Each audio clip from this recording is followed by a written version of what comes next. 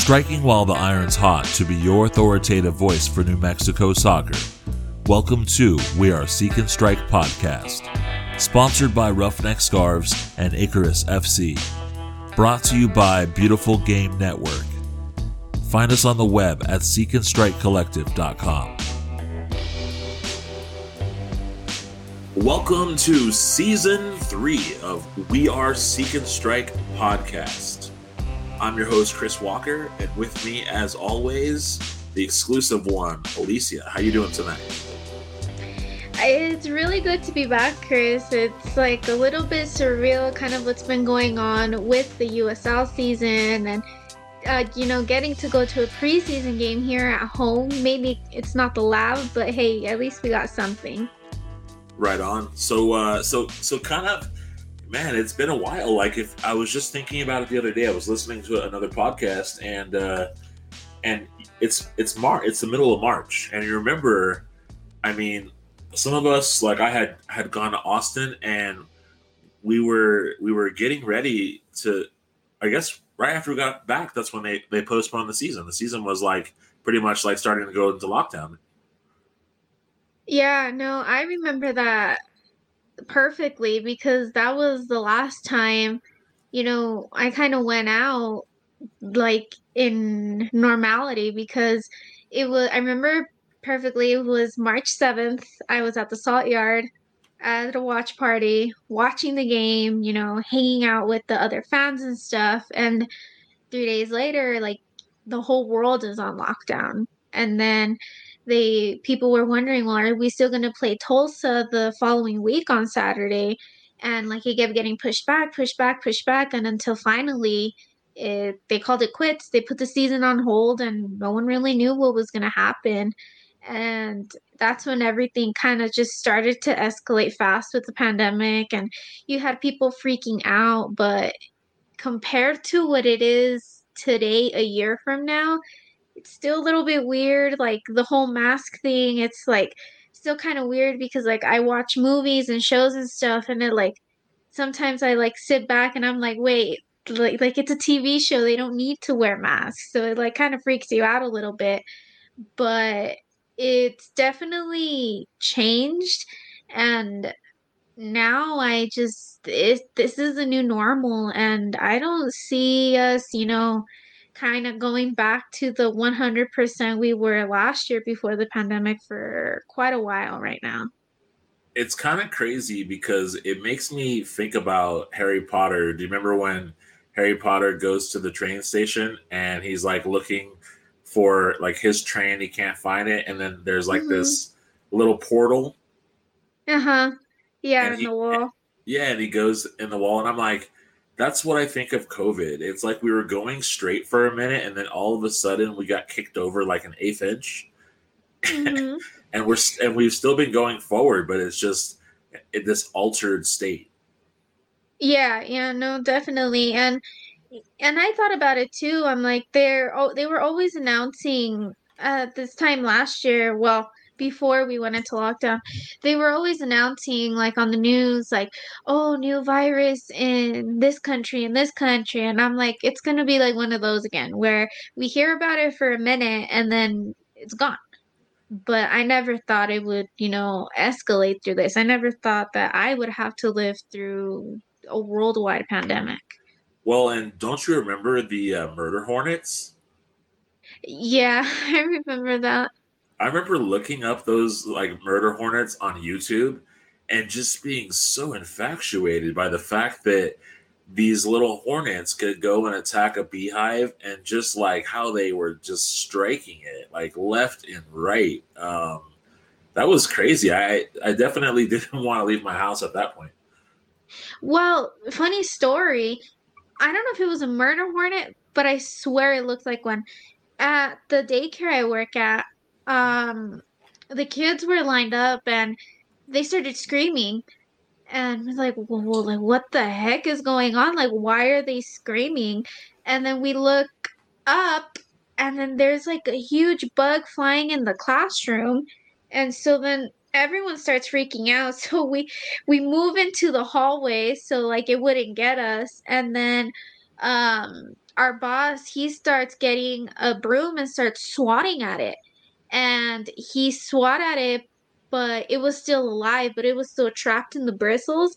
So then he got a book and he smashed it. And I kid you not, it was a huge bee, and it was at least, how how long would I say? Like maybe about 4 inches long. It was huge, and I have no idea if it was a murder hornet or not because it looked exactly like it, but it was pretty scary to deal with. Well, and and then what's crazy about that even though is, do you remember like after they introduced the murder hornet, then all of a sudden there was like, I think it was like the locust or something that like basically attacked the murder hornet. And there was some other like some other insect that attacked the murder hornets, and it was just like this sort of, it had this sort of King Kong versus Godzilla kind of effect to it. Like there, of course, there was something else that was more worse. That was worse than that, you know. Yeah, Um, no, 2020 was definitely like just one thing after another, like to the point where nobody got a break from it. well, and do you remember when there was the other? It was the other thing that happened. It was the video of the, was it the eagle that like somehow picked up a shark and was carrying it in the sky? I actually never saw that. Really? Yeah. Oh my gosh, yeah, it was like the craziest thing ever. It was like a shark had jumped up and an eagle had somehow swooped in at the same time and had it, and it was like in its talons, and it was flying back in the sky. And I just thought, with all the weird things happening in 2020, like that's like not the way I would want to die. Was with a shark coming out of the sky. Definitely not. Right. And so I just thought, man, we have to definitely visit 2020 now that we're in 2021. Well, and so just kind of moving forward, I mean, we went through what was a year really without sports. I do remember, if you do remember, when all the sports started to shut down, it was like the only thing we got to see left was Kavan Frater playing for the India Super League. And then there was I think there was it the German league or the Russian league? It was the one where they were playing regardless, and I think they still played through most of the pandemic. I believe it was the German league. Oh no, it was probably the Russian one. I think that's what it was, because Bundesliga is but it Oh, was, yes, yes, yes, yes. yeah. So did you remember? Did you get to catch that match with Frater in it? Um, what No, I kind of got glimpses of it, but I had the notifications turned on my phone because I was just dying for some sort of sports at that moment. And, that was the only thing I could watch. And then well, I mean, like, Frater was on there. So, he played for New Mexico United in year one. So I was like, I figured, why not? Let's see how he's with his new team. But yeah, it was just weird. And then that kind of like went off of like the map a little bit too, and it was just like a waiting game to see when sports would come back. Yeah, we some of us even went as far as watching marble racing on ESPN.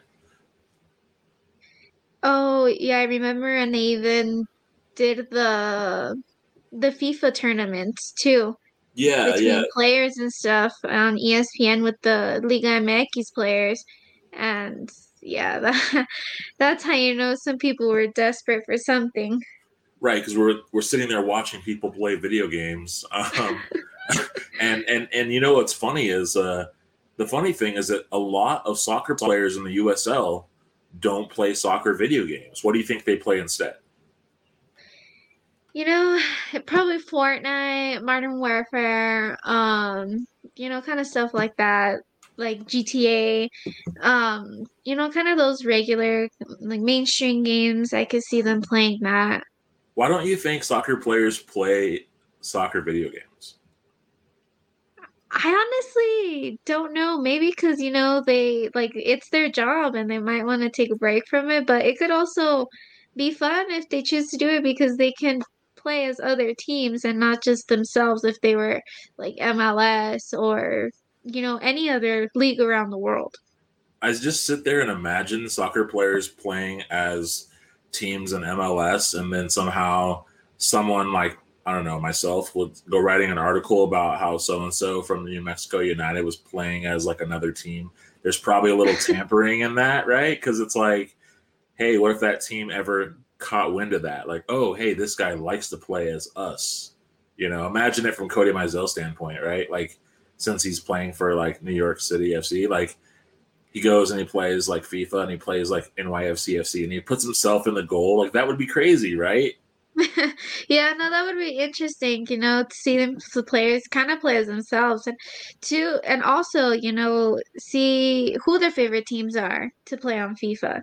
Because everyone has their different teams on there. And, of course, like with their overalls, I mean, who wouldn't like look at that and see like, okay, this is my team. Yeah, I wonder what it would be like. Think about some of the players we've had on our team. Like, obviously the MLS players potentially in that game, right? And we know that Romeo Parks, when he was on here, like obviously he'd be in that game. Having played for some international teams as well. Yeah. Yeah, I don't know. That'd be pretty awesome. Speaking of video games, lately I've actually kind of broke out my headset that I've got here, which is like super sick looking, right? I've got this like Astro 10, and it's got the little voice like microphone in the front. I figured I needed to start working on my FIFA a little bit as well. And and maybe even a little hockey as well. Yeah, yeah, I kind of just got into the Nintendo Switch. So I've been playing Super Smash Bros. I've been playing Mario. I've been playing Mario Kart, and it's pretty fun to kind of get back into those old games. Yeah, I definitely agree with you. I mean, that's there's just anything you could do to really pass the time. What's been new in your life? Like, I guess in the last year. I mean, you know? Um, Everything's pretty much the same. One new hobby, or I guess I got into anime, and I never thought I would get into anime, but it's actually really, really good. I've been watching some anime series. I've been watching Death Note, Sailor Moon, Demon Slayer, and that's pretty much it for now. And I've also been reading the mangas, which is it's like the comic books, but instead of reading how we read normally, you read the book backwards. And What? yeah, so you start from the end. You don't start from the front. What? Yeah, so That's you read the book crazy. backwards, and it's something different, but I really enjoy it. So if you were looking to get into anime, I highly recommend Death Note first. That's the one that got me into it. Nice. That's what's up. And for our listeners of the show, definitely tweet us when you're listening to this episode at Seek and Strike NM. Would love to hear what you're thinking about it so far. So yeah, I guess for me, like what's been really new lately has just been I've been doing all kinds of crazy stuff. I mean, if you kind of see anything on Instagram, but I've been really kind of getting sold on a lot of different things popping up. So I think lately it's been purchases. That's been the new thing in my life is actually just buying things. The other day I bought some $50 box of cereal.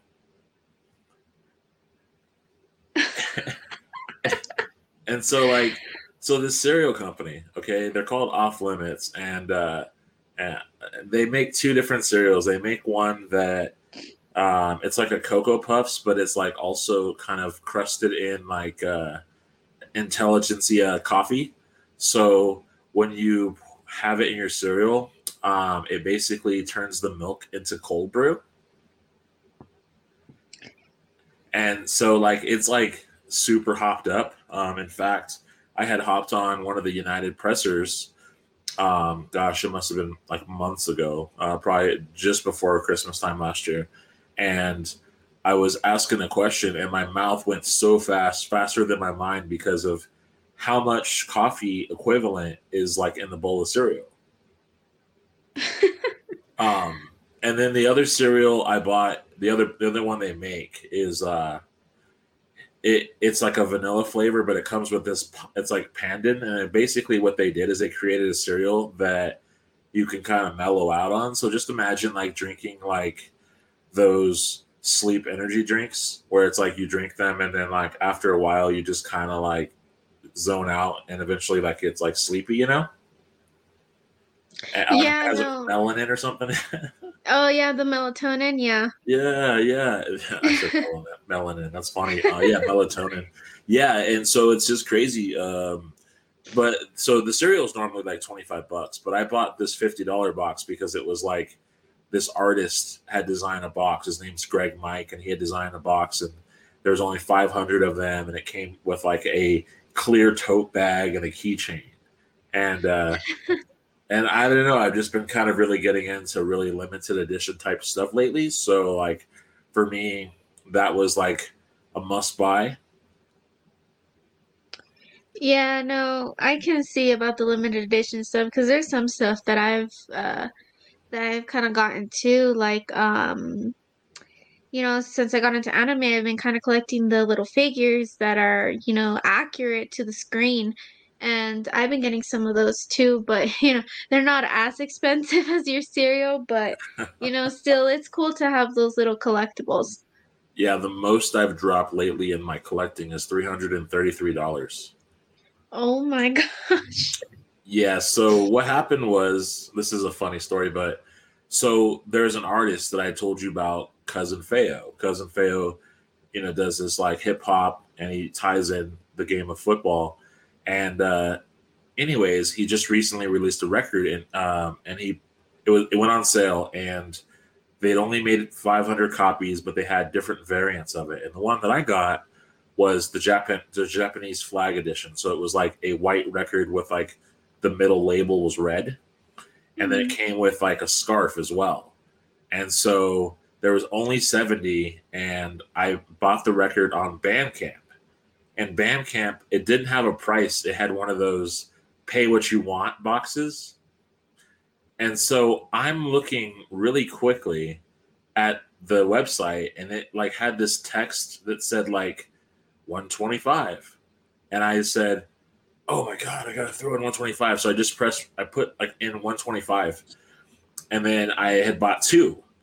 So then all of a sudden it was like $250 converted into euros. It was like 300, or sorry, it was 250 euros converted into US dollars. It came out to Mhm. $333. So I legitimately paid $150 for each record. And the bad part about it is that other people I know also bought the record, and they bought it for $50 US dollars. Oh my gosh. And I was so mad because I realized that that was just text saying, "Hey, this is an example of what you could put in the box." It wasn't the actual price. You gotta read the fine print. Man, I got so upset at myself. I was like, you know what? Like, I just got this stimulus and I already dropped $300. Oh my gosh. Talk about like a purchase gone wrong. Um, so like I think the last time we met together, I think we were talking about a little bit about TV shows. And apparently I know that you're a big Bachelor watcher, but are there any other shows that you're currently binging on? I'm currently just got into 911. It's a really, really good show. What is that? And huh? What's this show? Is it on Netflix or what? It's on Hulu. Hmm. Yeah, I kind of underestimated it at first, but it gets really interesting too because not only do they focus like on the 911 calls, there's also a story behind, who gets called to the scene and stuff. There are main characters, so it's not just like random here and there. So it's actually a really good show. And I also like I'm a big Marvel fan, so What? Are you just really?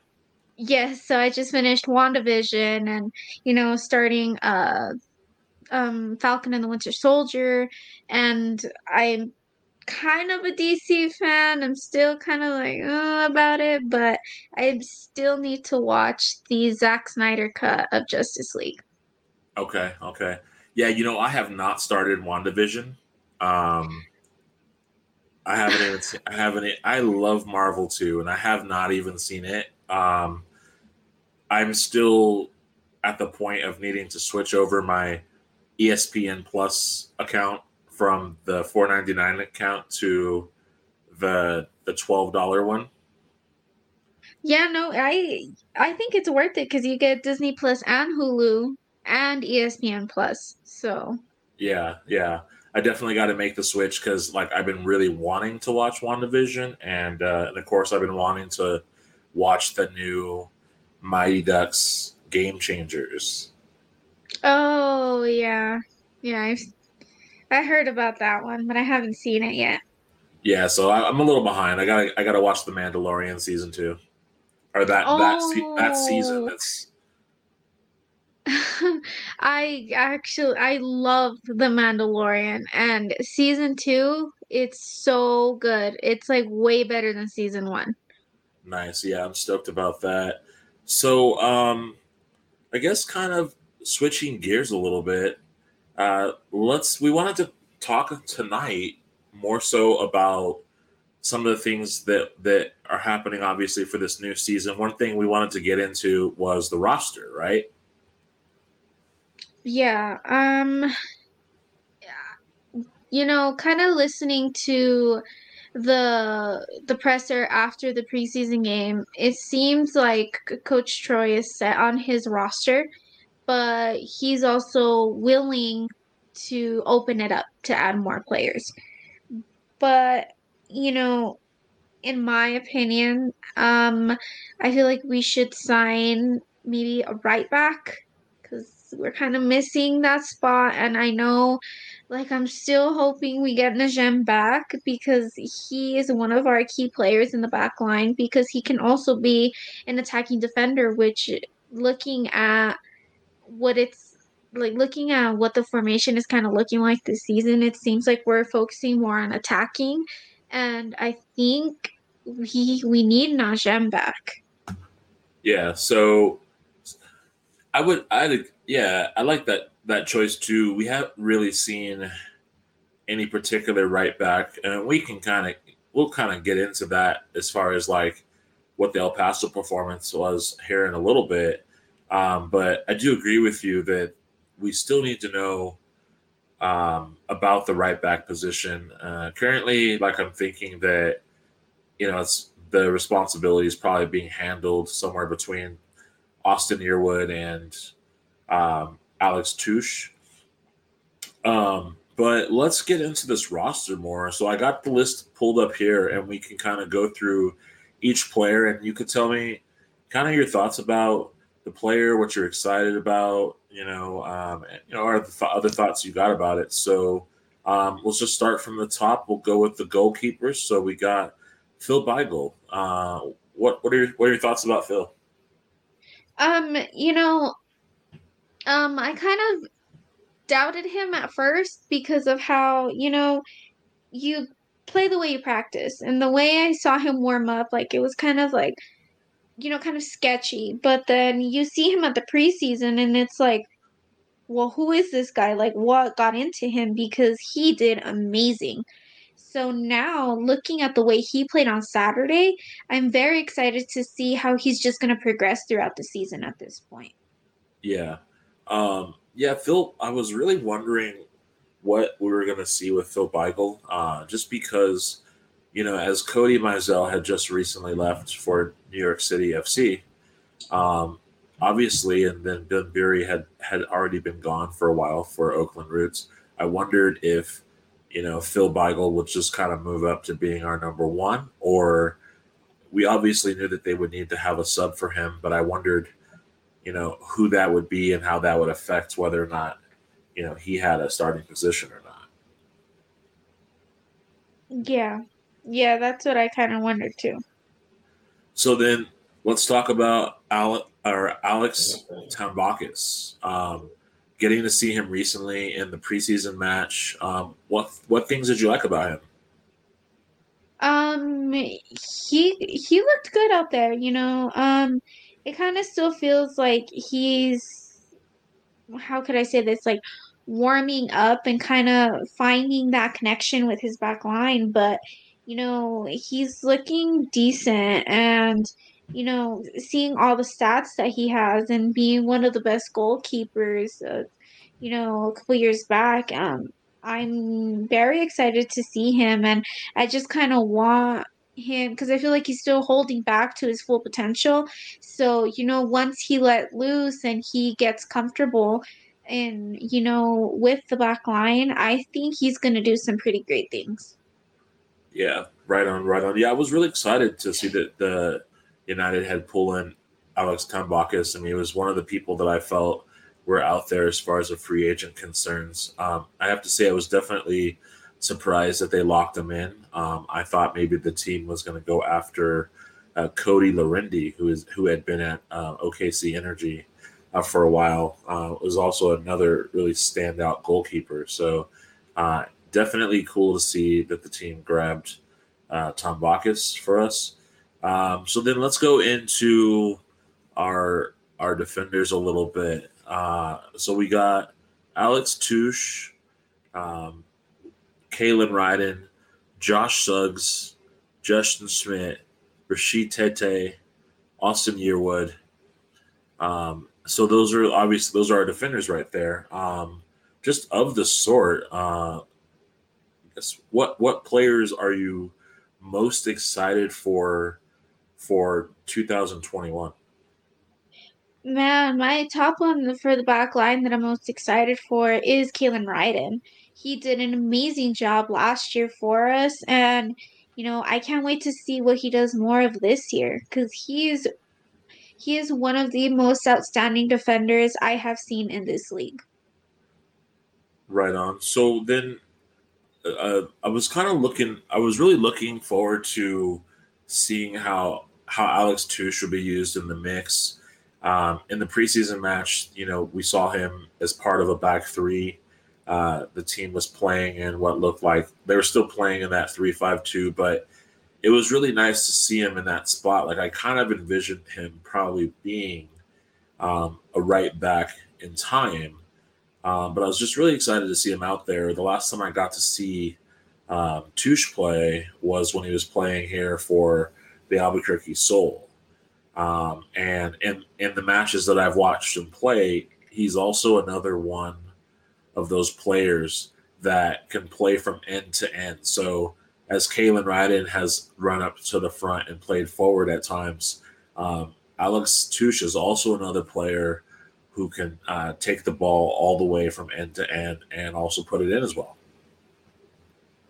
Yeah, he seems kind of interesting, you know, to kind of see what's going to happen throughout the season. And, you know, with the right back situation, I could see him back there, but at the same time, I feel like Yearwood is going to be used most out of like 9 out of the 10 times. But you know, the times that Alex will probably be in there, he'll give it his all, and you know, maybe he will earn more time and probably end up splitting that position with Yearwood, you 50-50. And how excited are you about the prospect of us having maybe a healthy backline this year? You know, maybe not as many injuries back there.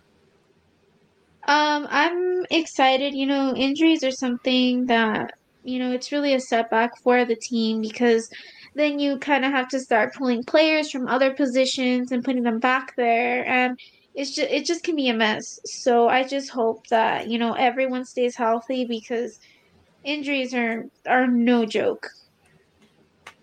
Right. And so moving a little bit more into the roster, we saw we saw that preseason game. We saw some of the academy players. We saw I don't have his name. Oh, Aiden Semmelsberger.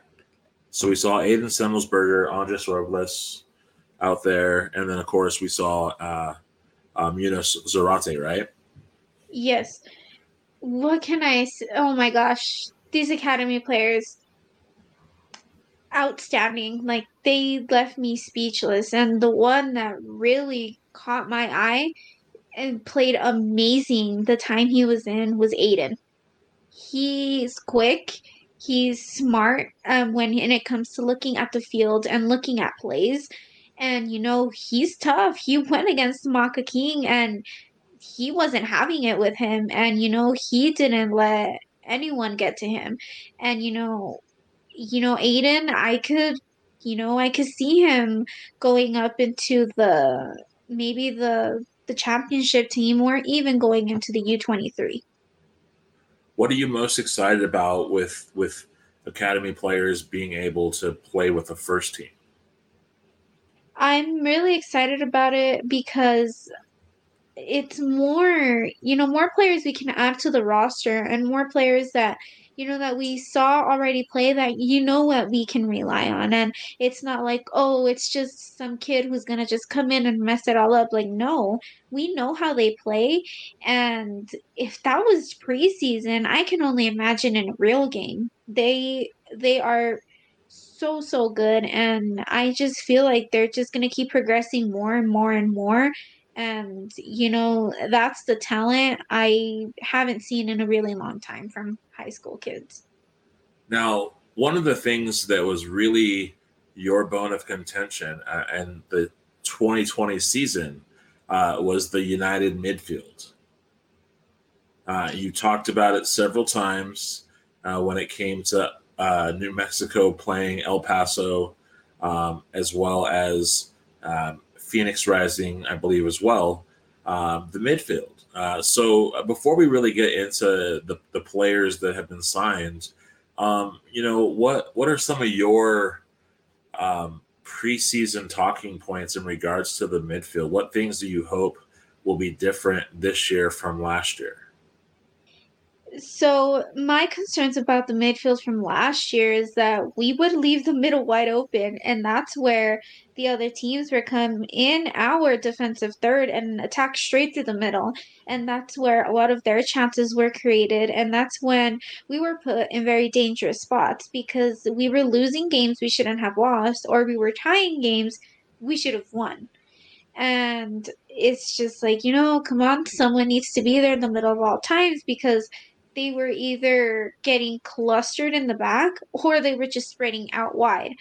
And for this preseason, I saw that we signed a lot of midfielders, and I'm hoping that they kind of figure out a formation to where they kind of stay in the midfields but also attack at the same time, which kind of get into the preseason talks about that because of the formation they played on Saturday. It's exactly what I was looking for, that they did very well.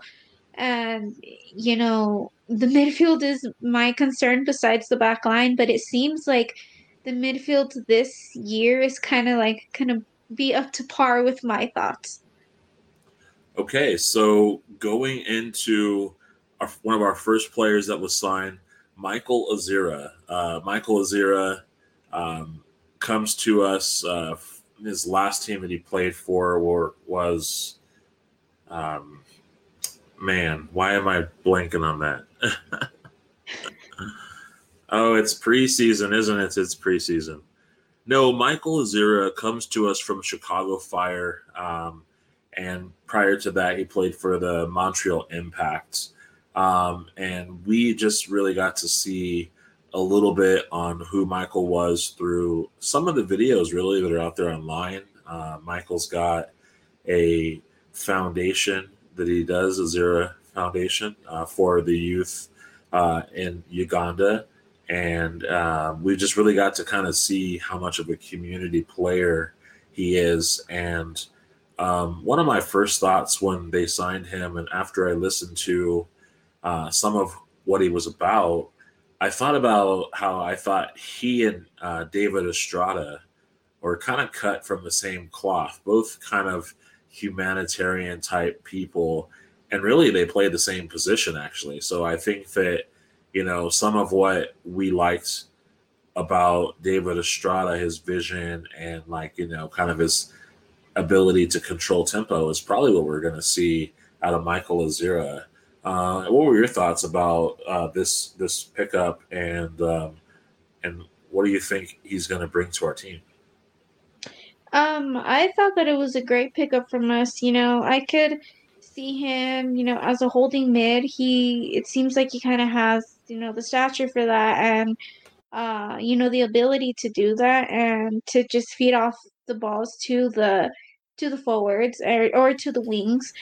But I feel that, I know he got called up to the national team for Uganda, I believe, and I hope we get to see more of him here with us because, there's going to be times where we're going to really, really need him. Right. So then the next player that got signed is Isidro Martinez, or better known as Cello. Oh, that one. Um, Very excited about him. I loved the way he played on Saturday against El Paso. He was, I guess he was my man of the match with that. He very, very outstanding player and the way he does his set pieces too, I can see, why they were talking about that. Like, he's a playmaker. He takes all these set pieces and it's like is he really, like that was my question, like is he really, but no, I can really see that now and I'm very excited for him. Yeah, Cello seems like he's going to be a great pickup, center mid. Um, he's very creative as far as how he can create chances. To me, I think that United benefits from his addition just because you don't have to always rely on Schmidt or Kalen Ryden sending balls over the top from far back. Like if balls are won in the middle, someone like Cello can create chances. Not to mention um, when it comes to free kicks outside the box, we have someone who can actually deliver it and it doesn't take away from one of our goal scorers. Exactly, and that was another reason too. Chris Wehan last year would take our corner kicks and our set pieces, but I'm like, we need somebody else. He's one of our goal scorers that we need in there. And now that we have Chelo to do this is perfect. He was like that missing piece to the puzzle. Well, I think that's definitely going to make other teams play United differently because if we're able to send crosses into the box now, which is something we really didn't do a lot of, then I think teams are going to have to figure out that they can't man mark the team as much, and they're going to have to start doing zonal marking like we doing to other teams. Exactly. And that's what I like about it too, that we're playing to the point where teams have to accommodate themselves to us instead of us playing to them. Right. Yeah, and that's something that Troy has countlessly said that their focus is on them, and that when they prepare for matches, they're really just worried about themselves. They're not too big on the comparison. I mean, of course, they do highlight other players that they need to and try to create strategies for them. So next up, Andrew Tenari gets. He is a late signed United player, the last to be announced other than the academy players. What were your thoughts when Andrew Tenari was finally coming back? I wasn't surprised, but I was like, comfortable with the signing. We kind of already know how he plays and how much of a help he was in the midfield and it was, it's nice to have him back because now we have more diversity in the midfield. And who knows, maybe they can put him up top sometime, or maybe they could bring him back down. And with so many midfield signings, I think it's good because we could switch players around. Right. Well, and the thing I would say about Tenari is that he was very gritty. If you think about the match against Phoenix Rising, where he puts in the second goal, kind of on a back hill, but in that whole game, I mean, he was very much feisty in the midfield, and that was something that I was kind of worried about if we didn't have him. because we were going to be signing all these pieces that attack, and we were still going to be left kind of thin in the middle. Yeah, that's what I was worried about too. When we were signing a bunch of attacking, and I'm like, we need some defensive players, and because we can't always attack, attack, attack. What happens if, for example, we play Phoenix with a strong attacking, and what are we gonna do if we don't have, any defenders? So next, moving into Harry Schwartz. Um, I'm also excited for him. I feel like he's gonna be more of a wing than anything and kind of be playing up top. But from what I've seen, he's, a goal maker, so I can really see that. I just wish I would have saw him play on Saturday. Right. Yeah. Harry Schwartz definitely seems like he like if the 3-5-2 model is kind of because he's a winger as well. Brucey is probably more of a winger, right? So essentially, it's like we're finally maybe at a point where Troy can kind of let this thing fly a little bit. I just think the Schwartz edition is huge.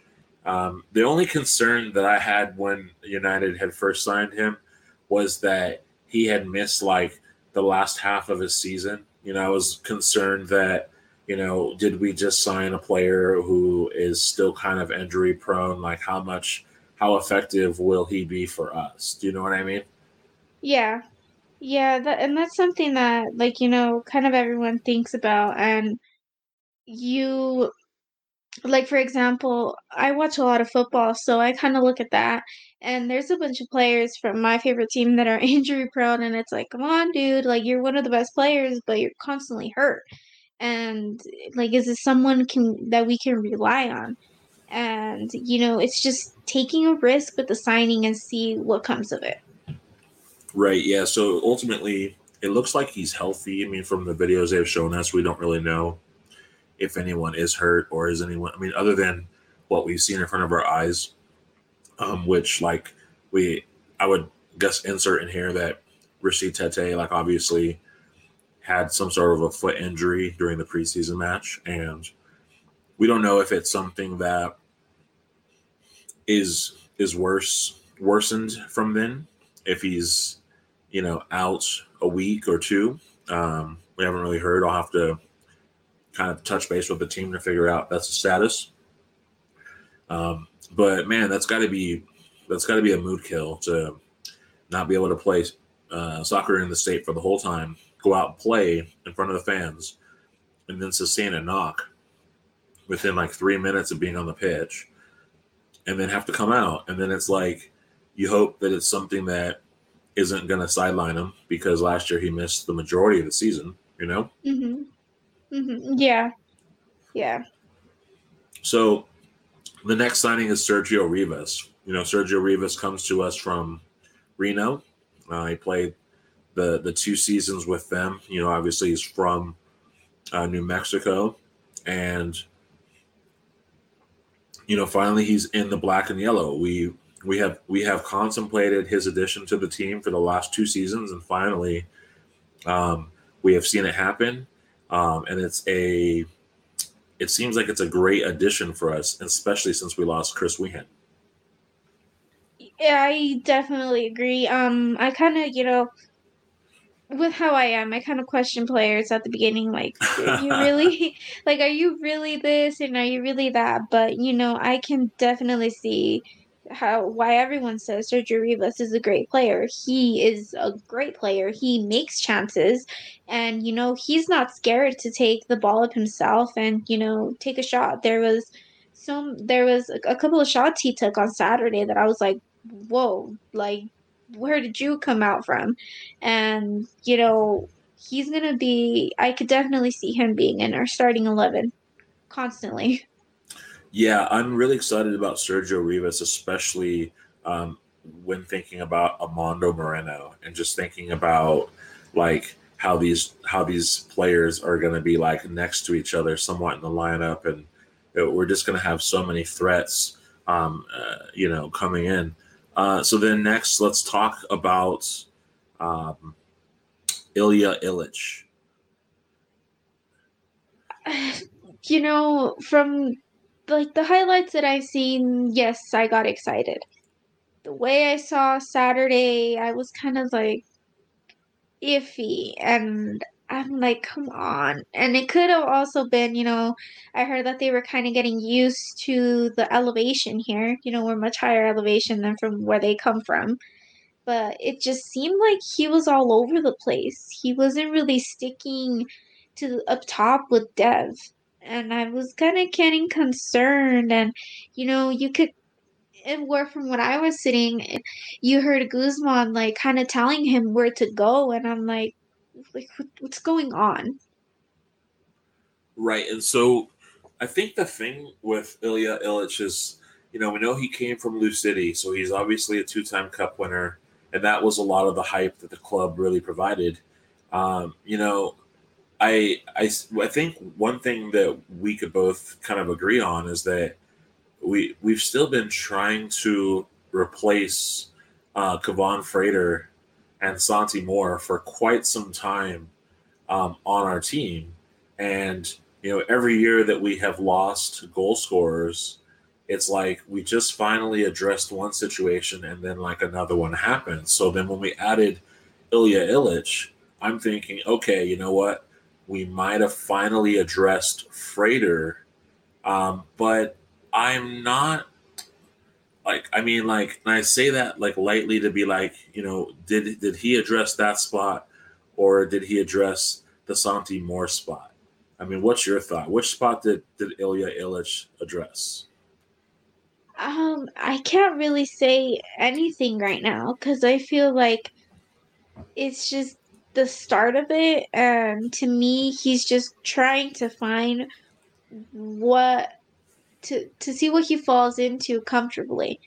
And I can't really say that, but on the other hand, filling Kev's spot is another player that we signed who is also our forwards. So speaking of our forwards is Brian Brown. I saw him out there, really impressed. He did get a goal. It was offsides. Oh wow. Linesman. But I can definitely see Brian Brown filling in that freighter spot. And when they say that he's a goal machine, like I can see it.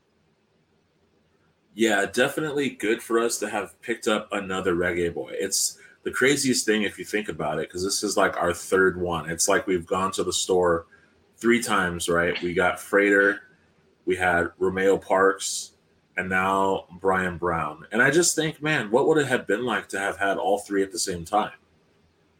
It would have been a mess. Like a good mess on our part. And I just wondered the next time that the team signs a reggae boy, they might want to think about getting a couple of them too, because I'm sure they love playing together. Oh, I'm sure they do.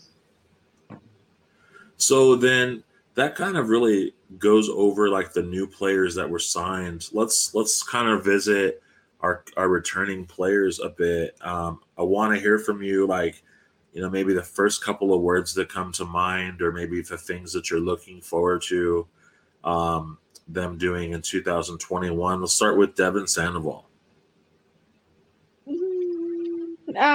Well, from what and it's the penalty taking. We had Chris Wehan kind of take those last year, but now I see him taking those this year majority of the time, and I feel like it's going to be him between him and Amanda Moreno.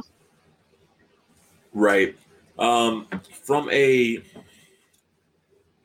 game perspective, I know that the things that have always come up regarding Sandoval was about fitness. At times, he comes out obviously very pristine, full of energy, looks lean, strong, things of that nature.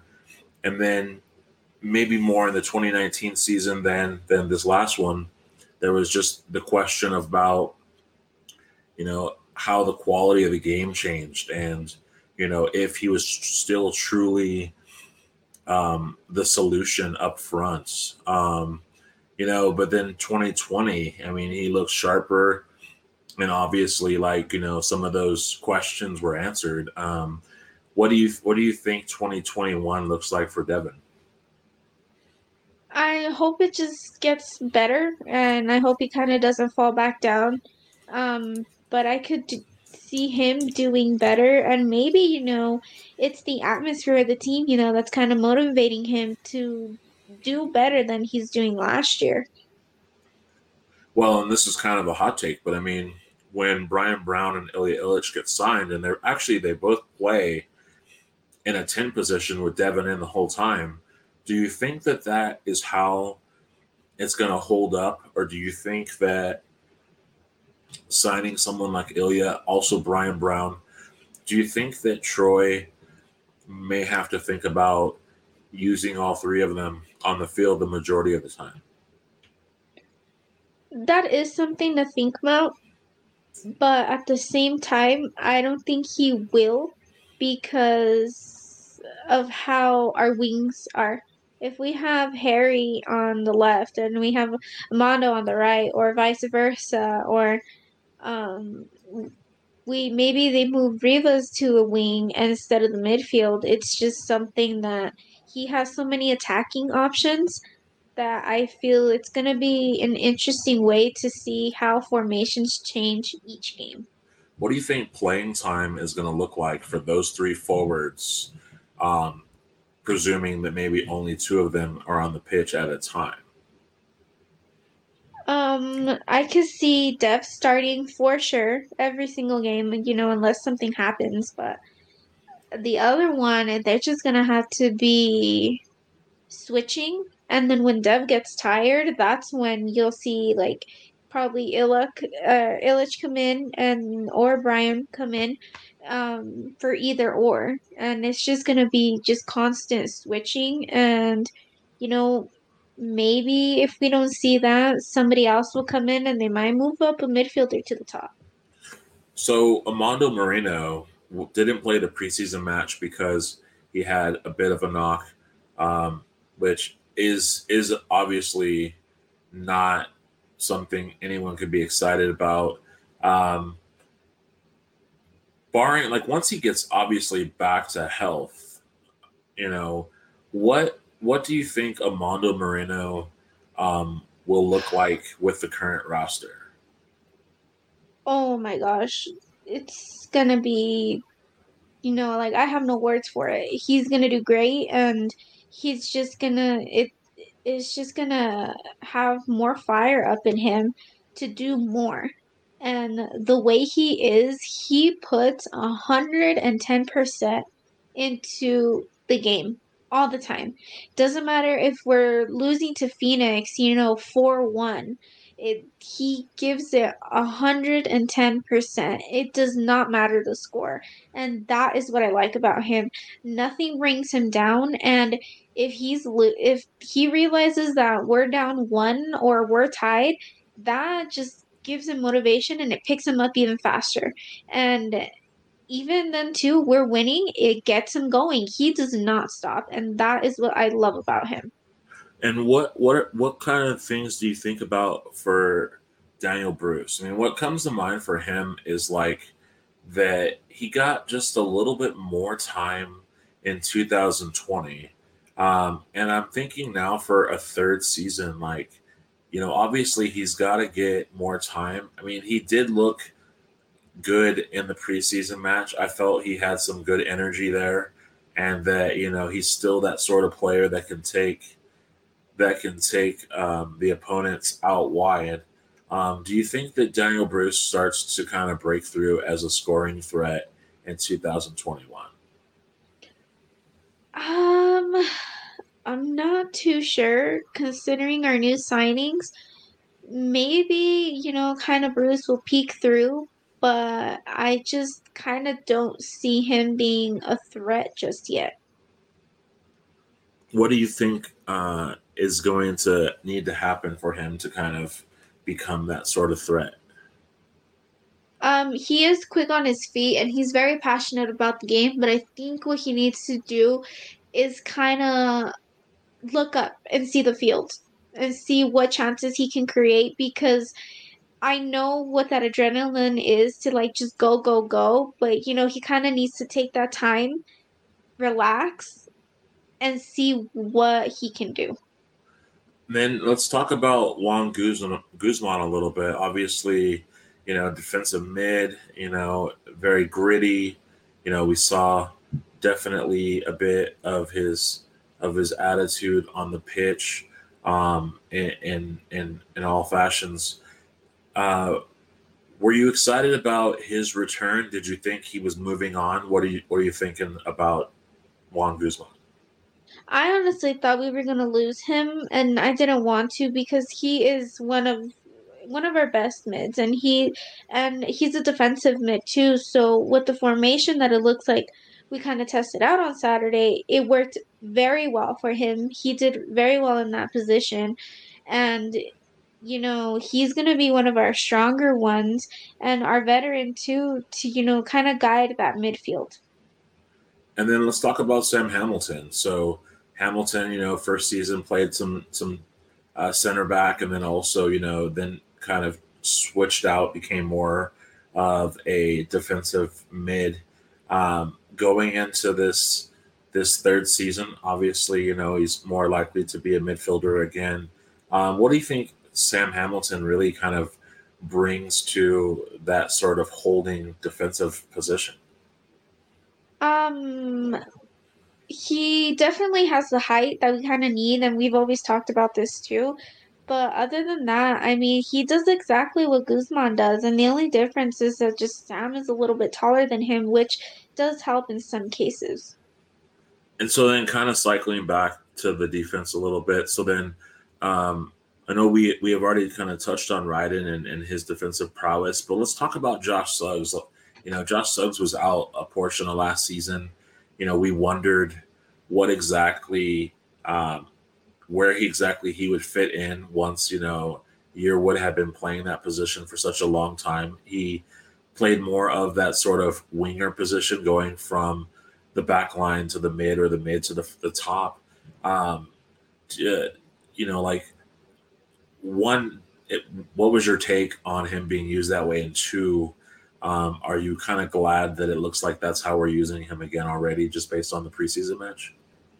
I was kind of skeptical about it first, but he was like a good fit to kind of being put in that wing position because either way, when he was in the back, he was an attacking defender, so he would move up and he would cross and he would make those chances for our midfield and our forwards. And this season, I kind of was happy to see that they were using him again like that. But now looking at who we have on the roster, I think maybe we should just kind of move him to the right back position and, let the other wings kind of do what they do. Okay. And then Justin Schmidt, like, finally gets to play. Had been out the whole last season, which definitely has got to be mentally challenging for one. But then now he's back. We saw a little bit of him on Saturday. What was your impression of his performance? And, if that is a small sample of what he brings into 2021, what do you think that looks like for us? I think it's gonna look great, it looks like he does look better than the year one. And I'm actually excited to see what he's gonna bring to the table this season. So yeah, so Justin coming in, he definitely had so much energy. He was running around so much, and I thought, wow, like this guy, has added some skates, to his feet. He is faster. And then as the game kind of played on, then there wasn't maybe as much of him roaming. If you remember, he was playing in kind of a midfield position for a little while. I don't know if they were in some sort of a diamond. I have no idea exactly why he was that high up at first. Um, but I kind of thought it was complimentary to him because he's not necessarily one of the faster players that we have in the back line. He is more of a big stout, kind of player. He has a strong leg on him. That sort of control, if you will. But I just, for the most part, the way we've seen him is he's been more of a defensive option, more than being a speed option. Um, the thing I would say about that is when he came in and he played a backline position, I noticed that we couldn't necessarily send anyone up the left channel anymore. I mean, we're kind of just still kind of testing the waters, but I just wonder how they're gonna do that. And with Suggs also being so far up, it is kind of weird, and maybe it can be weird for him too, because he's not used to it since he didn't play all last year. Right. Yeah. So he's definitely like got to figure out his legs under him. So that's kind of like the roster. In a nutshell, we've talked to pretty much all the players that are coming back. Overall, I mean, what are you kind of thinking about this team? Do you think that it can get to the cup, or I mean, is it like a we can get to the finals with this team? I mean, what were some of your thoughts after you saw the full roster come together? Do we have enough, or are we still missing stuff in your eyes? Um, I feel like we do have enough, but also at the same time, how I mentioned at first that we're kind of still missing that right back position. And if we feel that, I feel like this is a team that can, potentially can make it to the finals. I I told you this in the very beginning of time. I said, "Are we rebuilding? Are we rebuilding?" Because I felt like we had so much turnover this season, with players retiring, players leaving for other teams. Just as things were starting to look good, and we both said it. Hey, we thought this was a good team going. Then all of a sudden we lost Cody, and it was like I remember the text you sent me. You were like, "Yo, I don't know about that. Like, what happened?" And I mean, I think that was a sort of reaction.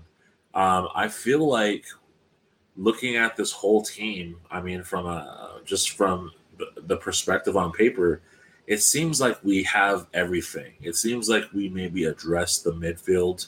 It seems like we've addressed having more scorers.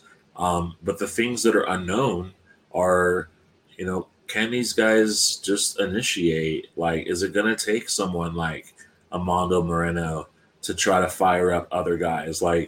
You know, like we only averaged one goal a game last year and gave up a goal a game. Is that what we're looking at another year? I hope it's not, and I also hope that we kind of don't die down in the second half like we have been since the very first game we ever played. Right on. So let's kind of switch gears a little bit. We have kind of touched on preseason. So the preseason schedule we got this year definitely a little different than it's been in previous years. They played El Paso already this last Saturday. They're playing the Colorado Rapids of MLS this upcoming Saturday. They're getting to play San Diego Loyal, as well as the Switchbacks, FC Tucson of League One, and then, of course, the almighty Phoenix Rising. Yeah, no, I think these preseason games are going to be good for us. I wonder what's going to happen with the Rapids and, the San Diego Loyal one. That one's going to be an interesting match. Hopefully it gets live streamed, but I don't think it will. But at least we'll get, the live tweeting. Right. Like, I thought it was a good setup. The only concerning things I had when I saw our schedule, and then it was when I saw Phoenix's preseason schedule come out, and they had like 12 matches on their list. And I thought, why do you need 12 matches?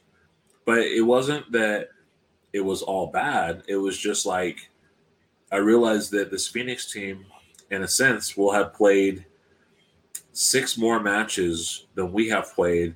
Therefore, their team could come together a little bit faster than the regular season starts. Yeah, I can see that. Do you think that United should have added more MLS talent if that was something they were able to do? Do you think they should have had more games coming off, especially after this first match where Troy kind of says in the audio that they just kind of ran out of ideas? Do you think the opponent is a bit of that mystery? Um, yes and no, but I still I don't think that we could use the MLS talent because if we do, if we play against the Rapids, it's just they're gonna play the reserves, and it's something that those reserves could obviously play in the USL Championship, and it's gonna be like playing a USL team. So, when it comes to playing other teams in the big leagues, like put in like the subs and stuff because that's what it would be a really good practice for the team. Yeah. Are there other preseason matches you're looking forward to? I know you kind of touched on, you kind of said the Loyal. Are there any other matches you're looking forward to? Definitely Phoenix Rising, obviously that's a rivalry, but and Santi Moore is over there, but it's gonna be interesting to see how we do against them. And Junior Flemings isn't on the team anymore, so that's someone we don't have to worry about. And it just makes you wonder, like, what's gonna happen. Right. Did What were your expectations like, or what are your expectations of preseason? I it's just, kind of like a trial and error type of thing that I see happening, letting the academy guys play, trying out new formations. So, I think the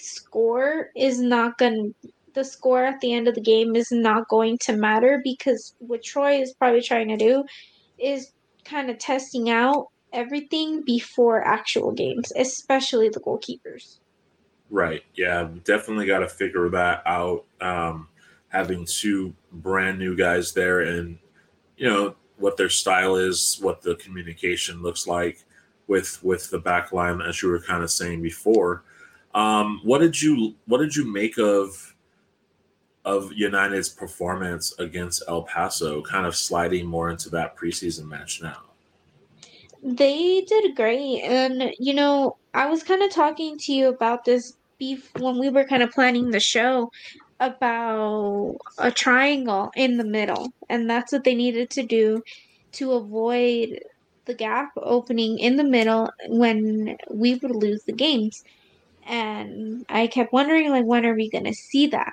And the fact that I saw that Saturday, I was like, oh my gosh, did someone read my mind because it's exactly what I was looking for. It worked for us.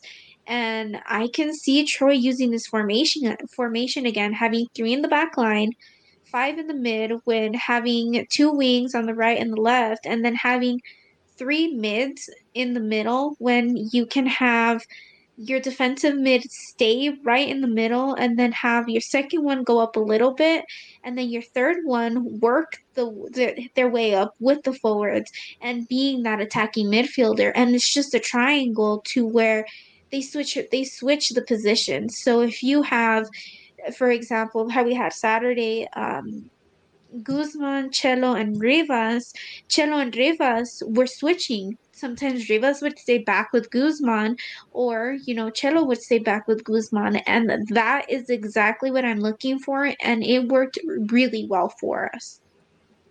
Nice. That's a good input from you on that one.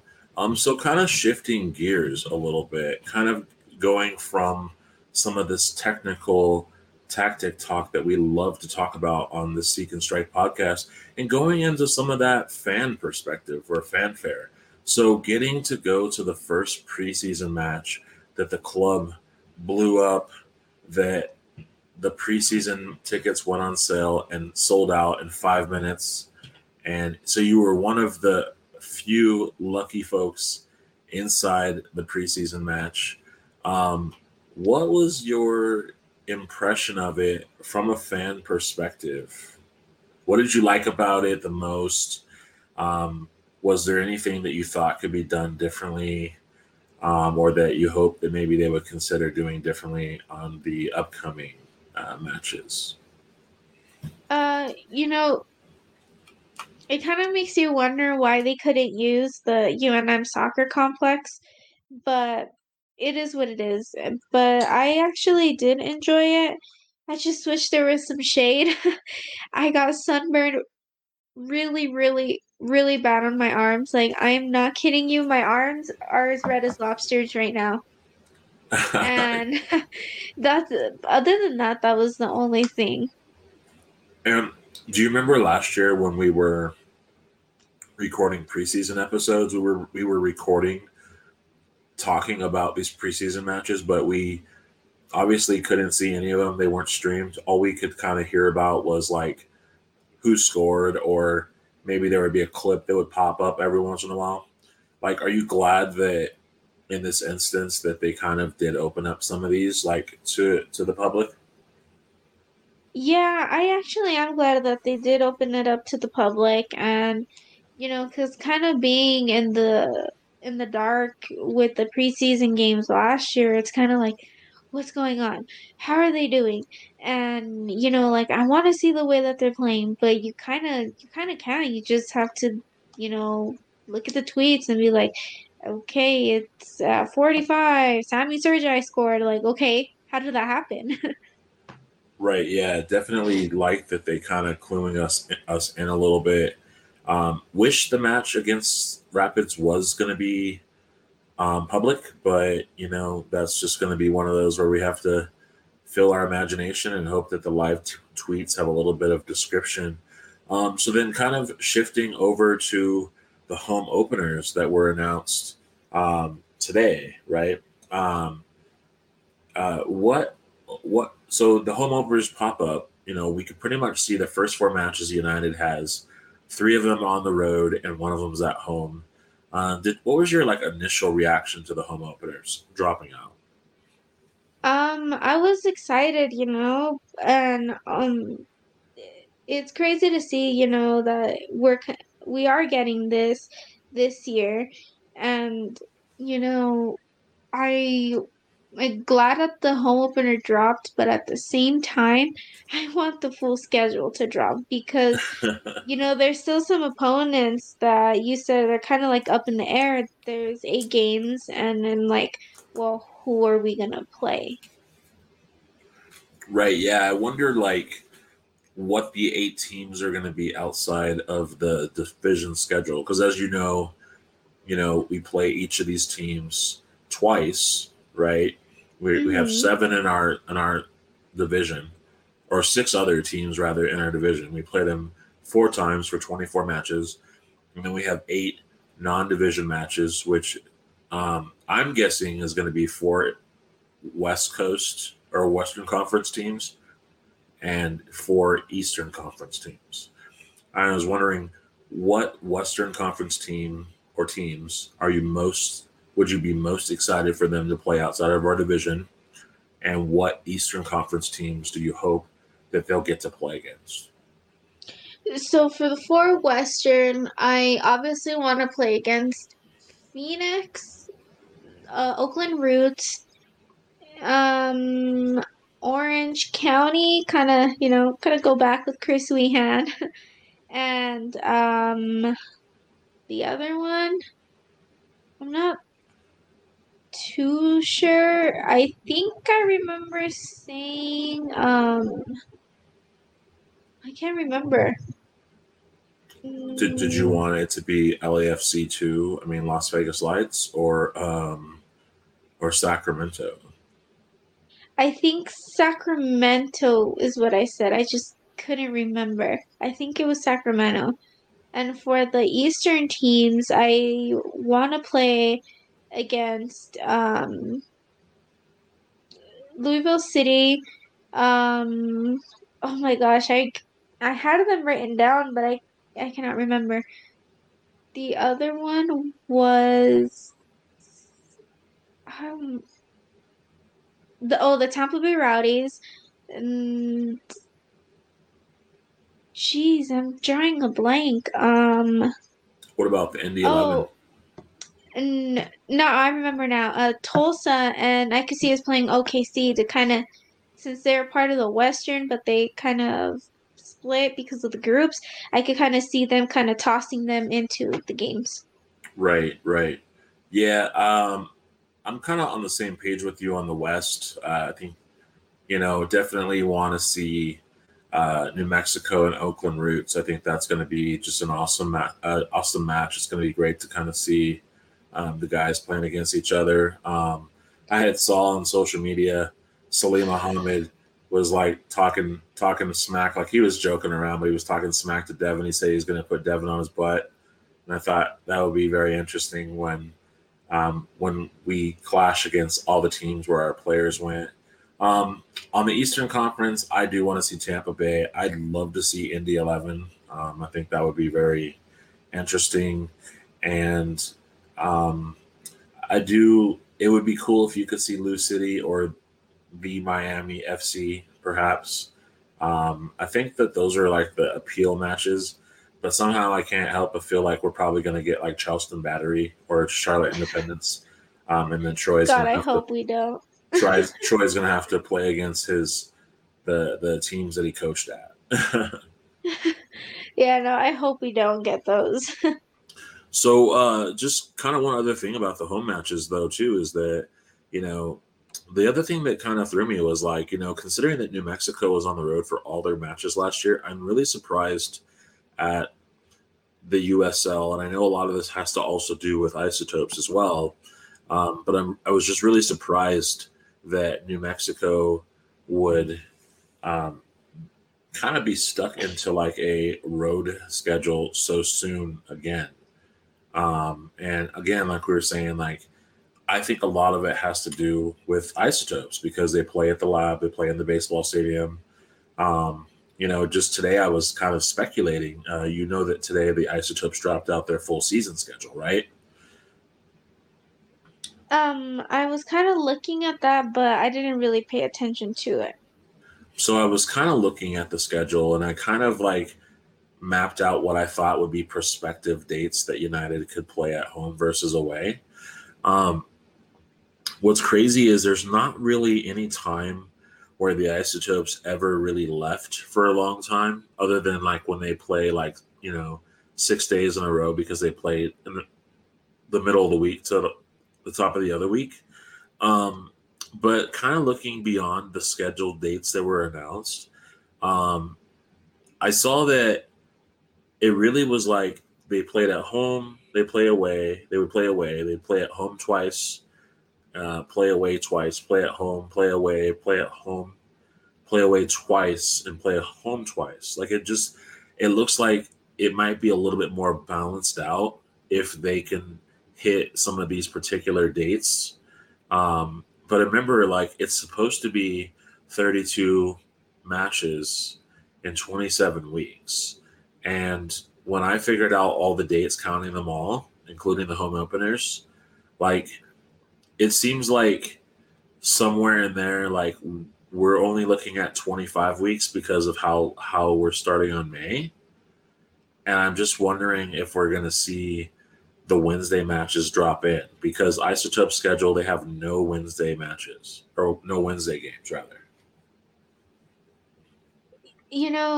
The Wednesday games are kind of hard to get to because, work and stuff, and then there's school, but the Wednesday games were also nice, but at the same time, like the hype is the Saturday games because that's when everyone goes and everyone tailgates, and because Saturdays are much easier to kind of just like lay back, enjoy the day, and enjoy going to the United game. But I, from what you were saying though, it looks like mostly Saturday games, and I am excited for that. Right. Yeah.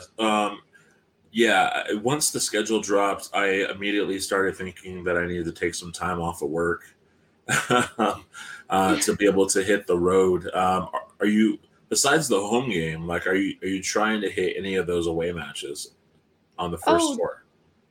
definitely. We're gonna try and hit the El Paso one for sure. Maybe not Springs. We're kind of still debating on that because that is a pretty far drive. But if we play Phoenix, that's a must. We already said that like we cannot miss that one. Right, yeah, those are going to be some killer matches. So then, kind of shifting out of this a little bit, and any really last thoughts you have, whether on the technical side, the tactic side, or even on the fanfare side, anything that is sticking out in your mind that you wanted to talk about for a couple minutes? No, I'm pretty sure we kind of did cover everything. I got my thoughts out on the El Paso match with what I liked and what I saw, but other than that, I mean, it's pretty much it. Okay, and then I guess the last thing that I thought about and is so the other day, a gentleman had passed away, Johnny Molina, and obviously, huge supporter of New Mexico United. The club put out a video. It was about 8 minutes long, and really it was like the speech that he gave the team. He was an honorary captain, and he had so many great things to say in his speech. Like, I literally just want to give a reaction to it. I don't know if you watched it, but it really, like, every word that he said, I held on to each word, and it was just so impacting to me, that you know definitely I could see internalizing a lot of what he said, even in my daily job or even in what I do at Seek and Strike, and the two words that really stuck out to me, that he said was "play united."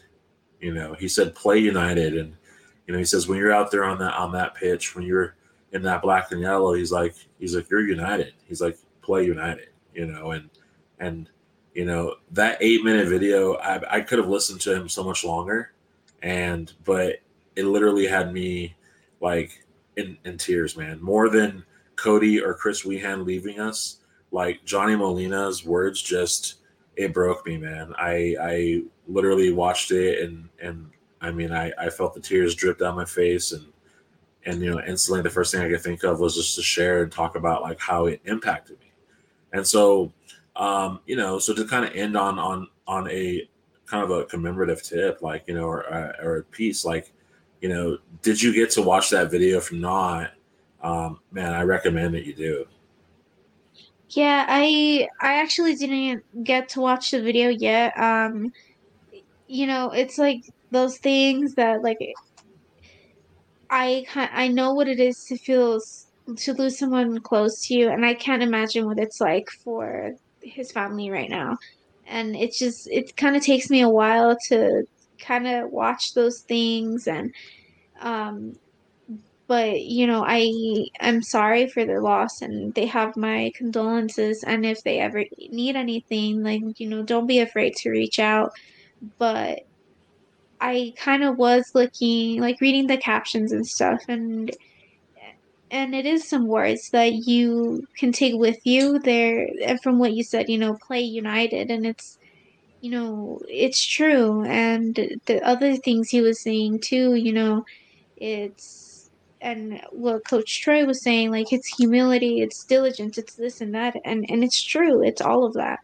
And it's something that when I see like those pictures, it's like it's crazy because he was there on Saturday, and it was very surreal to me when I saw the news on Monday. Yeah, right. Well, on that tip, we're going to end this episode. Um, rest in peace, Johnny Molina. You will be missed, but your legacy will live on. You've been listening to another episode of We Are Seek and Strike podcast. For Alicia and myself, Chris Walker, We are out until next time.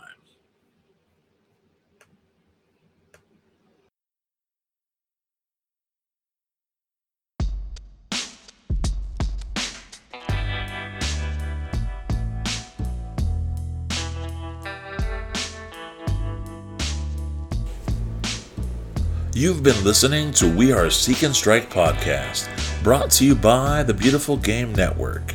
Find more USL related podcasts and written content at bgn.fm. To never miss new content, consider subscribing wherever you get your podcast. If you're listening on Apple Podcasts, please rate and review the episode. You can find us on Facebook, Instagram, Twitter, and YouTube at Seek and Strike Collective.